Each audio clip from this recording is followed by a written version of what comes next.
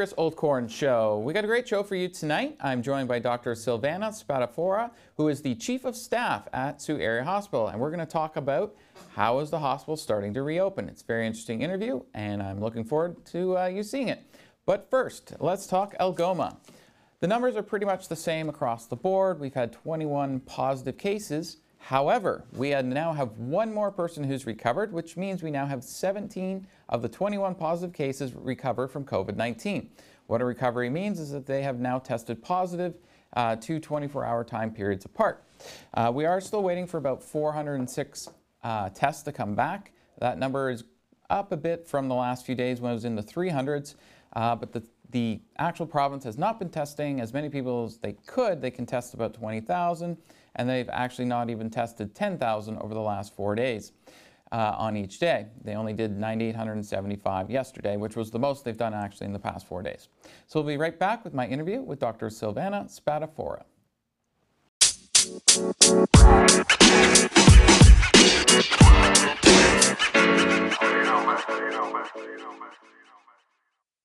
Hello and welcome back. Today I'm joined by Silvana Spadafora, who is the Chief of Staff at Sault Area Hospital. Welcome to the show. Thank you very much. Okay, so we're going to talk about what the hospital is doing during COVID-19. So what did the hospital look like during the pandemic so far?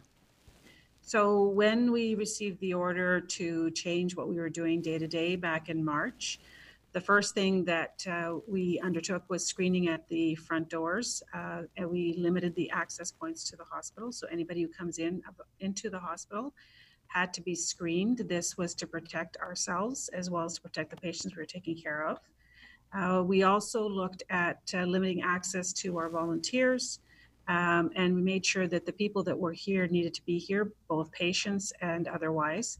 We were also asked to limit our visitors. So we do have some visitors, but they are limited per patient. The screening continues on to this point. So that is an ongoing thing. The volunteers are still not in the hospital, but they continue to work actively with our volunteer services, and they do help us out even though they're not on site. And our visitor restrictions are still in play as per the minister's guidelines and requests.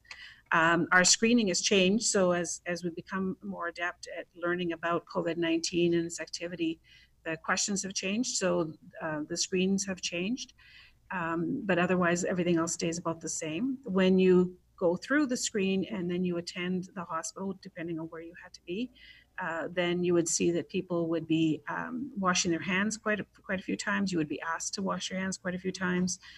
We'd be asking people to wear masks. You'd be seeing a lot of people with masks. And then if depending on your screen, depending on what needed to be done, you could encounter the staff wearing protective equipment. So they might be wearing masks and shields, etc., depending on what it was that you needed to have done at the hospital. And we hear the term reopening a lot. Can you explain to our audience what the reopening of the hospital actually means? So we were lucky here at our site that we didn't have a lot of activity within the hospital walls. We did have patients present to the hospital, but they didn't have to stay overnight. So we did have to realign and relearn our protocols for the first little bit. So we did see some decrease in some of our activities. However, a lot of our services are still ongoing. So for example, our dialysis program is ongoing, our radiation oncology program is ongoing, our medical oncology program, some of our day services, so some of our endoscopies, etc., our CAT scans, MRIs, and even some of our surgeries. The elective procedures are the ones that have been slowed down. And when the minister talks about reopening, that's specifically what it is that they're talking about, is reopening our non-essential, our elective procedures. The minister has put out a checklist that each hospital has to fill out, and then there is various tables that we have to present our hospital's plans as to how to open up and what it will take for us to open up. Once the checklist has been, the forms have been filled out and the checklist has been adhered to, then it's submitted to our regional table and it's signed off by our regional co-directors as well as our public health officer, and then it's submitted to the minister, and then we get the go-ahead to go ahead. None of us has received that final say-so as yet, and not all the hospitals within the Northeast or the Northwest have been able to complete that checklist as yet. Yeah, just a follow-up question there. Has there been any hospitalizations from COVID-19? I realize we only had 21 positive cases, but were any of those cases, did they have to stay in the hospital at all, or has everyone been able to recover at home? So because some of that information is confidential, what I can share is that we did have patients present to the hospital with COVID symptoms. We've had some that have been tested positive with COVID. That's pretty well what I'm going to be able to share. Okay. And what are the first services to reopen at the hospital now that have been shut down for the last little while? So the first that the minister is looking for reopening is going to be our elective surgical procedures. Okay. And so that's the first on the list. There's multiple other services that have to be opened up as well, but we haven't been given any say-so as to when those are going to be opening up. Okay. And what is your biggest concern about the reopening of the certain areas of Sault Area Hospital? So as you and I discussed earlier, my biggest concern is that people feel that the pandemic is a one-time event. What's happened is that we have a new disease and we're learning how to live with this new disease. And the pandemic is still ongoing. We still have COVID in our population. We still have a COVID within our province and within our country. And we're just going to have to learn how to deal with it like a brand new disease like we've done before. Okay. And today I'm being joined by Dr. Silvana Spadafora, who is the Chief of Staff at Sault Area Hospital, and we'll be right back after the break.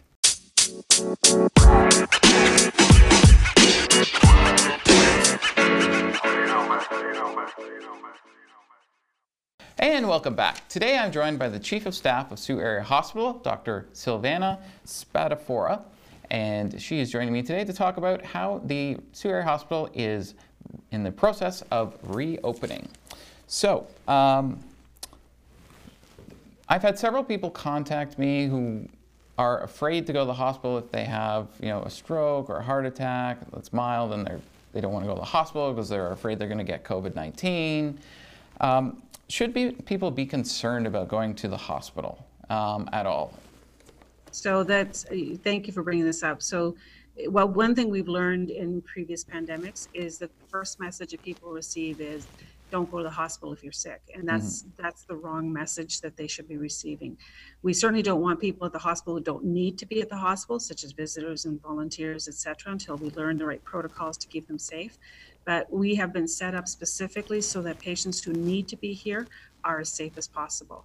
So for example, in the emergency department, within the first few days of the pandemic, we opened up our footprint. What I mean by that is that we expanded where we saw our patients. So patients who presented with symptoms that were worrisome for COVID were separate from patients who did not have those symptoms. And individually, patients could be looked after without necessarily putting themselves or others at risk for contamination. That's true throughout the whole of the hospital. So that when you come in here, you will see that multiple people will have different types of equipment and masks and gowns and shields, etc., all based on our learning as to what puts the patient and the worker at the least amount of risk in order to be contaminated, get contaminated, or share the contamination. Okay, so let's say I cut my hand, I'm, say, putting a piece of furniture together or something, and razor blade slips and I get a cut. If I were to come to the ER today, what would that experience look like? Like, what would be the first thing that would happen, and what would the steps be to basically, all the way through to getting stitches, basically, in the ER? You would come through the doors, and you would be met up with the triage as well as the screening desk.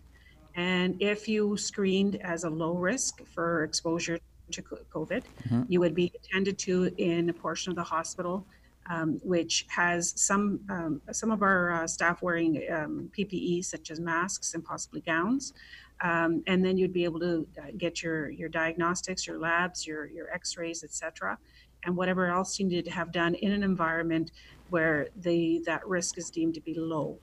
If you came in and you screened as a high risk, which means you had symptoms or you had an exposure to possible COVID, then you would be taken care of in a part of the hospital where the equipment would be more fulsome. And so our staff would be wearing shields and masks and specialized gowns and gloves. And so that, again, you would get the same attention. You would still get your x-rays, your lab tests, your procedures all done in the same way, except that the staff would have you flow in areas which is separate from the low risk patients. And they would be wearing different kind of equipment. So let's look at this also from the other side. How has the work environment changed for the people in the hospital now? Like, let's say I'm a nurse at the hospital. How has my day-to-day work life changed since the beginning of this pandemic? So the one thing I tell everybody that asks me that question is there is nothing that I'm doing today which has been untouched by COVID. So from the moment that I park my car, the gates are open because the hospital has stopped charging for the parking for these months because of the hardships everybody's undergoing, to the screen as we come through the door, to the hand wash station once we get through the screen, to the mask that we're given once we go through the screen. Everything, absolutely everything that I do day to day, every single minute of the day has changed since COVID. Wow. And this will be going on for the foreseeable future until we either have herd immunity or a vaccine or something, right? Correct. So, I mean, the smaller parts may change, but the bigger parts are going to stay essentially the same. I think the simplest way to think about this is that this is a brand new disease. And until we understand it, until we have the medicines for it, until we have the strategies to combat it, we have to do what we understand so far. That may change in a day, that may change in a week. But for now, what we know works is hand washing and distancing. And when we can't distance, we wear the appropriate equipment. Okay. And you're the chief of staff of the hospital. Like, what is your biggest concern right now? My biggest concern is obviously making sure that everybody understands that this is the new normal. I'm not looking for everybody to become monks and to hibernate all summer. We need to be able to enjoy the wonderful environment that we live in. So for various reasons, including our mental health reasons, but we need to do it in a way that's safe and accountable to our other citizens and to our family members. As someone said to me, I just don't want to be the one that brings it home.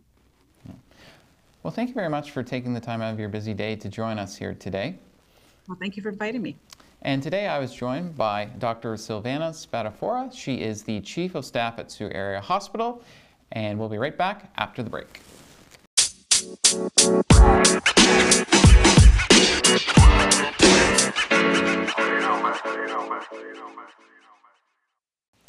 And thank you very much for watching the Chris Oldcorn Show tonight. I would like to thank my guest, Dr. Silvana Spadafora, who is the Chief of Staff at the Sault Area Hospital, for joining me. And if you'd like to follow me on Twitter or Instagram, you can at Chris Oldcorn. You can also listen to the audio version of this as a podcast on Spotify, Google Podcasts, and Apple Podcasts and other podcasting platforms. I'll see you back here again tomorrow morning at 8 a.m. for Special Report. Have a good night.